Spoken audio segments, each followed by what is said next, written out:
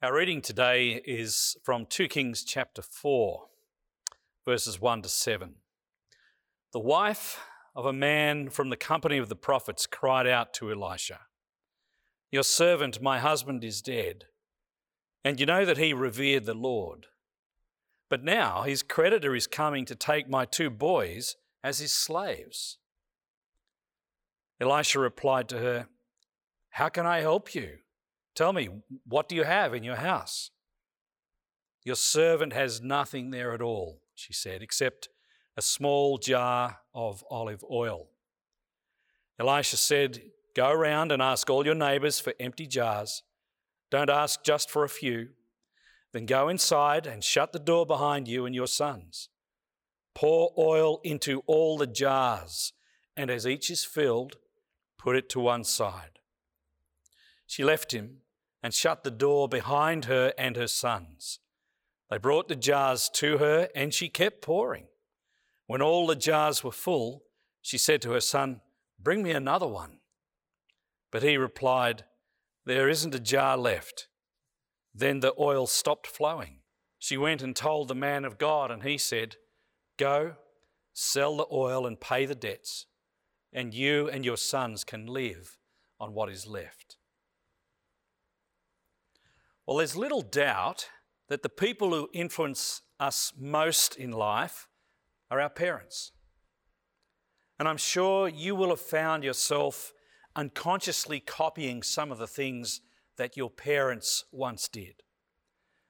That's happened with me a lot. I've found myself reflecting my father's actions many a time. The way that I sit at a desk when I read, the way I hold my body, it's just like my dad. The way I grab my head when I'm exasperated, it's just like my dad. All those imitated behaviours can be positive, they can be negative, and 1,000 shades in between. And when it happens, I'll sometimes ask myself, well, where did that come from?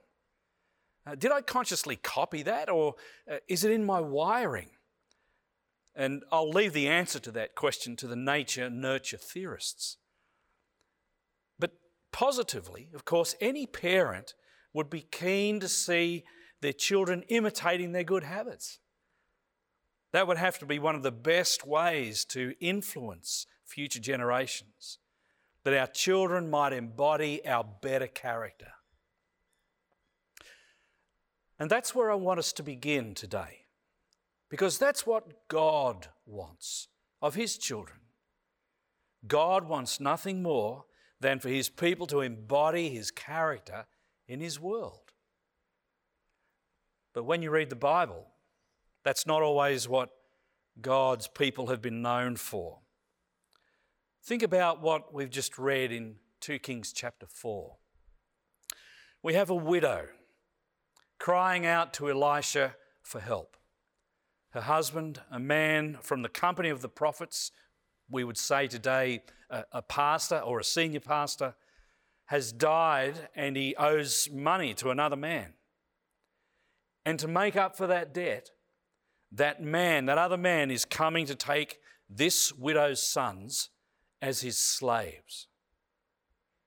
Now, can you imagine a more horrific situation for parents? You've just buried your husband. You're in all sorts of grief, and now your sons are about to be taken away as slaves. And in the ancient Near East, where this event happened, there's no Centrelink, there's no widow's pension. Your sons really are your future. They're your lifeline. They're your economic security. Your sons are your only hope. And so it's a double tragedy. You'll end up on the street and they will be held in slavery. And so you're desperate, you're terrified, you're inconsolable. Something's got to be done. Now, what might be harder for us to contemplate than that is that slavery isn't just a feature of this story. Slavery is worse today than it's ever been, with over 40 million people in its horrifying grip. I want to tell you a story about a girl named Shadna. As a child, Shadna was filled with energy and adventure. She loved fishing, she loved climbing trees for mangoes and coconuts. But when she was just 11 years old, Shadna's father died. And all of a sudden, she was expected to contribute to the family's upkeep. And when Shadna was 14, her family moved to a nearby city to look for work. And in this massive city, Shadna was introduced to a woman, and Shadna thought she would be employed to help out around this woman's house. But when Shadna arrived, she was brought to a room full of strange men, empty beer bottles and stale cigarette smoke. And Shadna remembers, the lady told me not to worry, as I would get a nice job and I would earn lots of money. But something didn't feel right. She says, I asked them to let me leave and they just told me to sit and have a glass of water. And I don't remember anything after drinking that water. She woke up hours later, disoriented, naked, afraid. Her clothes were strewn everywhere. And the apartment turned out to be a private brothel. Shadna was horrified to learn that she'd been raped, and she was now regarded as the brothel owner's property. And for 2 months, Shadna and 2 or 3 others would be sold for sex several times a day. And Shadna remembers, I'd lost all hope of getting out. I had no hope left at all, and I felt as if I had become a worthless human being.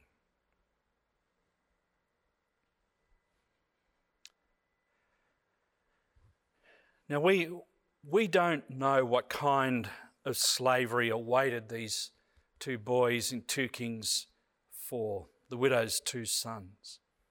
And true, there were forms of slavery regularly practiced in the ancient Near East. But one thing was sure, God, the God of the Scriptures, had expressly forbidden Israel to enslave their own people.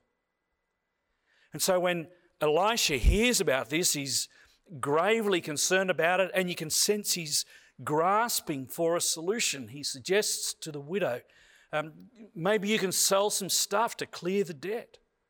But all she has is a tiny jar of olive oil. Now, some background here. Olive oil was a very versatile commodity. It was practical. You could use it in cooking, you could use it in lamps. It was medicinal, used on wounds to stop infection. It was ceremonial, a symbol of God's blessing, a symbol of His prosperity and thriving in the kingdom. And that's what I want us to think about when we think about olive oil in this passage. You see, the fact that the widow's jar of olive oil was tiny, that she only had a small amount of olive oil, is quite symbolic. It's telling us something about the state of Israel, about the state of the soul of the people of God. In that once great nation, there was hardly any blessing. There was little prosperity. No one was thriving. Israel's national soul is parched in the midst of a grinding spiritual drought. And that being so, it seems a little odd that Elisha tells the widow to go from house to house and collect as many empty jars as she can. It seems so futile. But obediently she does that. She sends her boys out. They gather a multitude of jars and they go inside and they close the door. They do what Elisha says. And she takes that little jar of olive oil and she fills up these much larger jars with that tiny jar. She fills one jar, she moves that aside, she grabs another huge jar and she fills it up with that tiny jar of olive oil. And she keeps doing it, jar after jar after jar. No matter how big these jars are, her little jar never runs out. Now, can you see what's happening here? This is like printing money. It's like seeing a homeless person on the side of the street and pulling a $10 note, your last $10 out of your wallet and giving it to that person, and looking at your wallet and there's another $10 there. So you give that to someone else and there's another $10 there. And you keep giving that money away and it just keeps being replaced in your wallet. Can you see what this is about? In this miracle, God is changing her life. God is making it all happen so she can sell this oil and cancel the debt. This is incredible. This is an act of freedom from the living God. Again, think of the symbolism. Think of what this is saying to Elisha's contemporaries. Through Elisha, the Lord is breaking the curse of slavery and setting the captives free. The grace of God is being displayed gloriously through Elisha, and the presence of God amongst his people is proclaimed as their only hope. Now, as amazing as that miracle is, there's more going on here than a widow's oil crisis. And so we can understand that well, I want you to think of employee reliability in our current workplace context. Imagine you've got a new job, and one day you find yourself, it's going great, everything's going really, really well, but one day the business is slow and you find yourself scrolling down the Facebook feed and the boss finds out. And she takes you aside and explains very clearly the company policy that when you're at work, Facebook is off limits. You want to keep your job, so you accept the guidance and you get back to work. And it's all good for a while, but a few weeks later, things are slow again, and sure enough, you stray back to the Facebook feed just to see what's happening, see what's going on in the world. And the boss finds out again. And this time she says, I need to speak to you in my office. And after that conversation, again, you're a bit rattled, but you're on your best behaviour. But a few weeks later, there you go again. And once again, the boss finds out. Now, ask yourself, what is that boss thinking about this employee? She's thinking, what's wrong with this person? I hired them to do a specific job.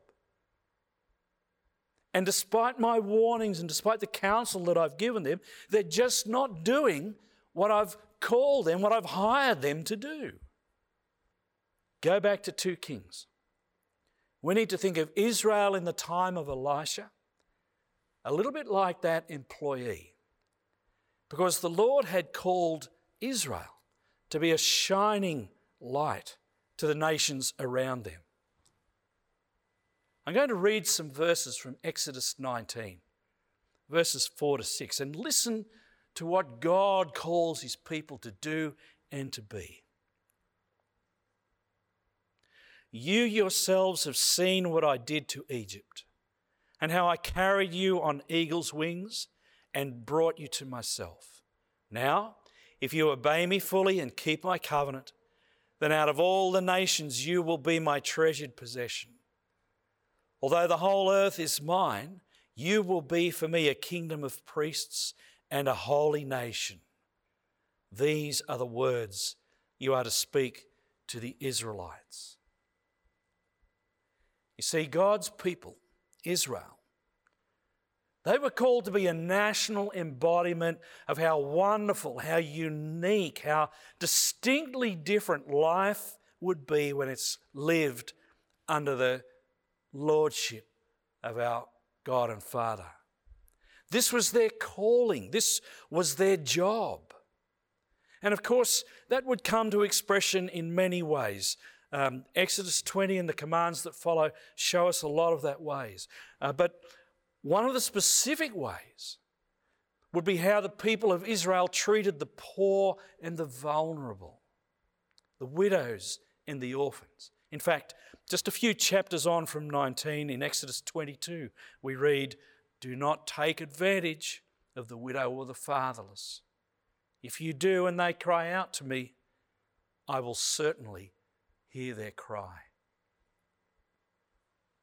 And you read the scriptures, and time again, the Lord called his people to seek justice for the weak and the vulnerable members of their community. But time and again, they neglected it. Time and again, they refused to do so. Time and again, they paid more importance to the powerful and the strong than the weak and the vulnerable.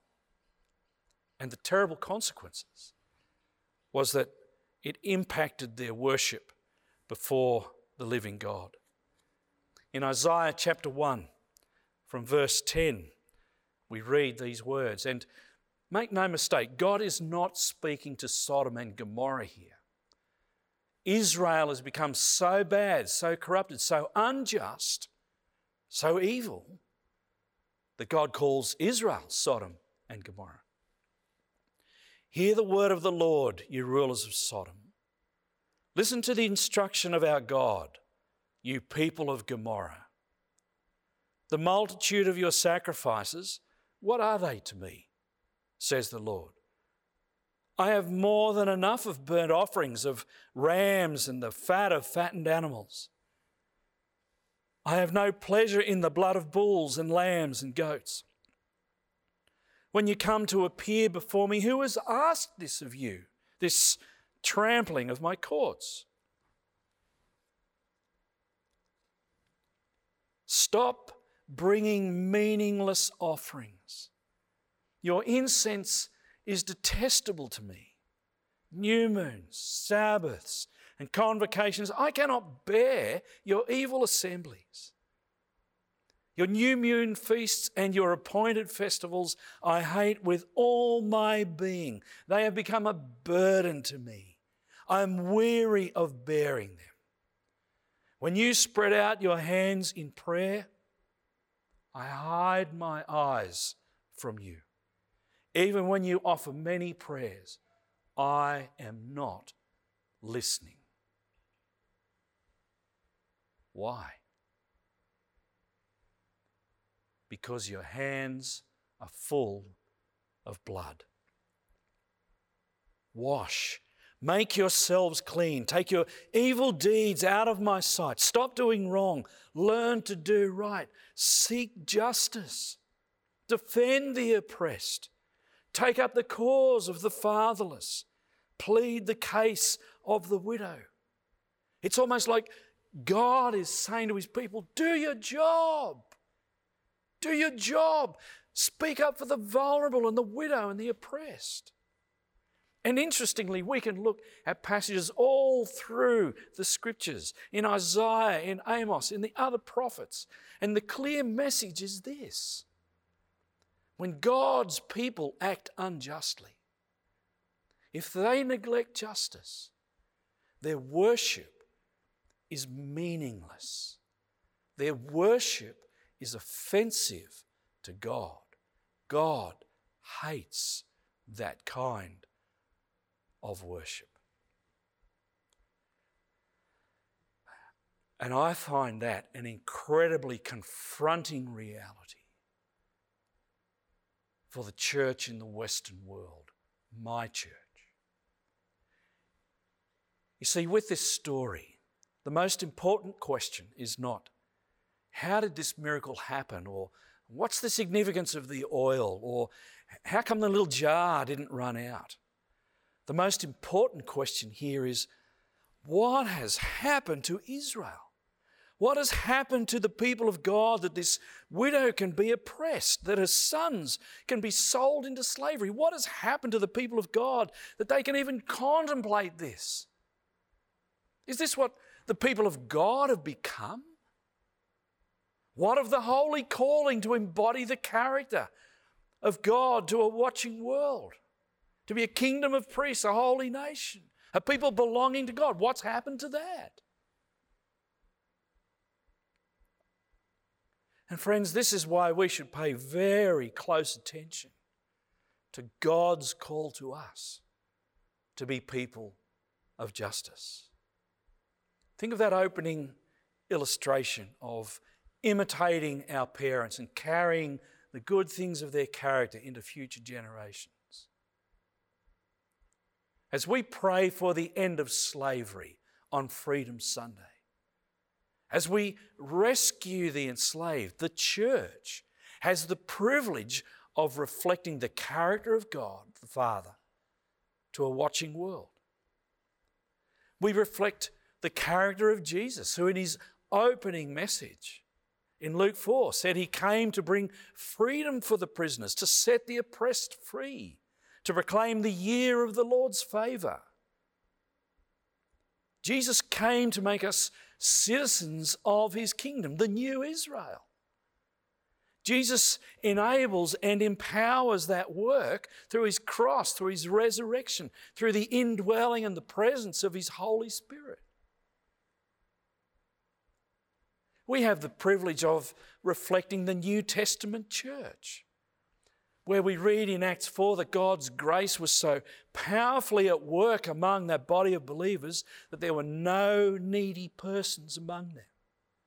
We have the privilege of reflecting the character of the New Testament church, where caring for Gentile widows was as much a core ministry of the church as preaching the word.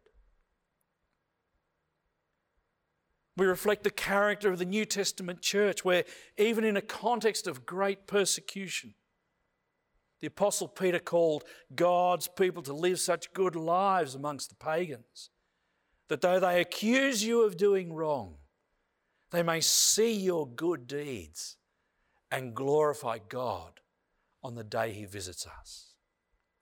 Friends, this is our job. This is our calling. This is our Freedom Sunday mandate.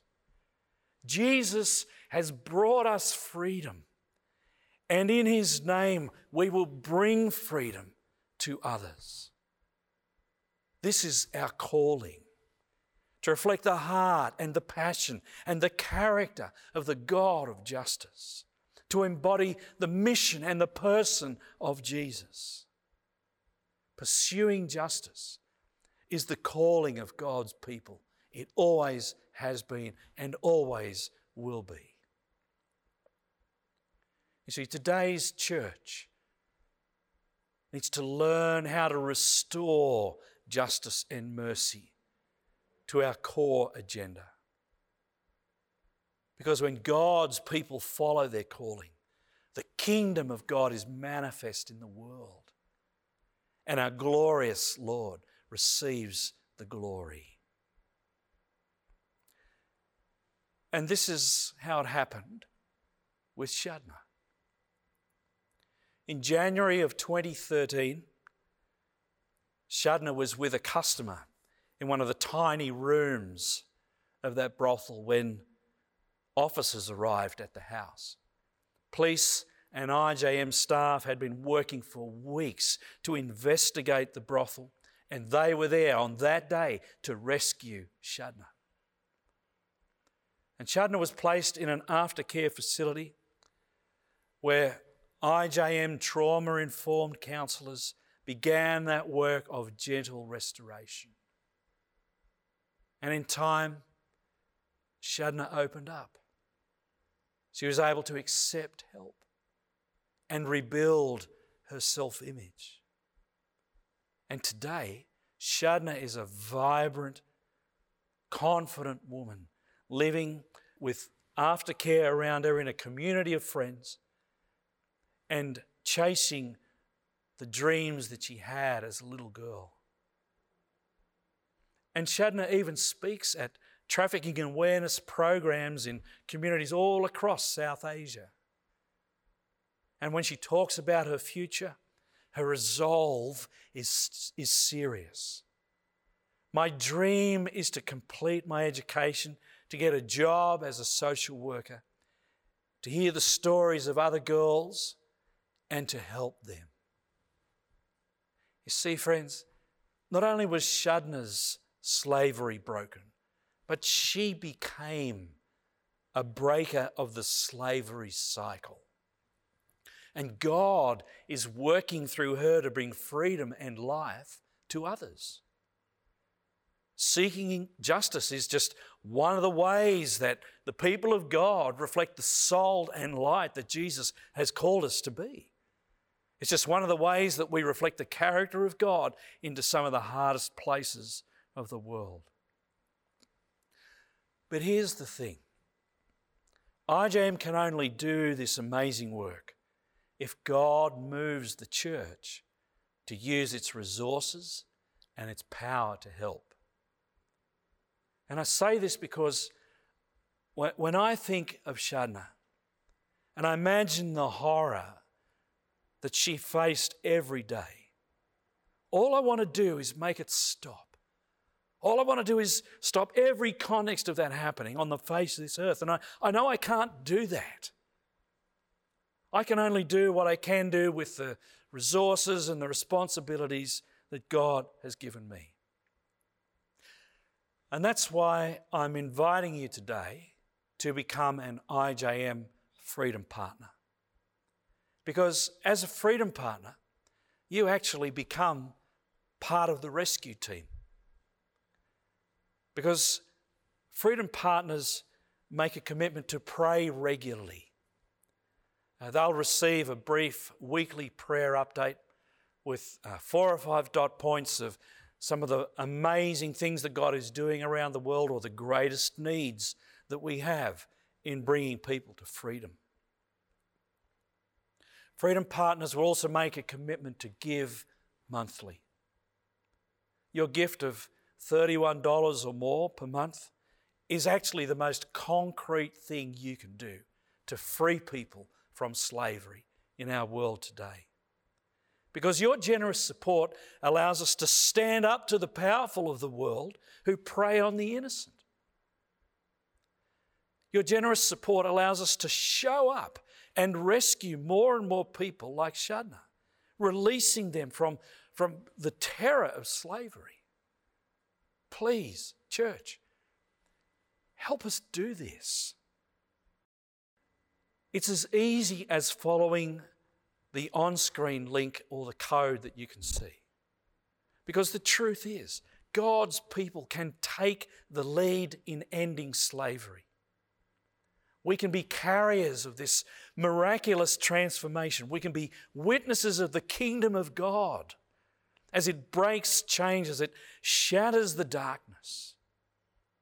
And of course, it's not just support for IJM, as wonderful as that is. But in some amazing way, God is working through his people to set people free. As we do that, the character and the attitudes of our Father are carried into the world and future generations. The character of love and justice is reflected to a world so desperately in need of hope. And together, we embody the grace, the love, the mercy of the living God and his Son, Jesus Christ. Together, we show the character of the kingdom. Together, we express his heavenly reign here on earth. And so together, let's pray boldly. Let's act courageously. Let's give generously to end slavery and to bring glory to the God of all freedom.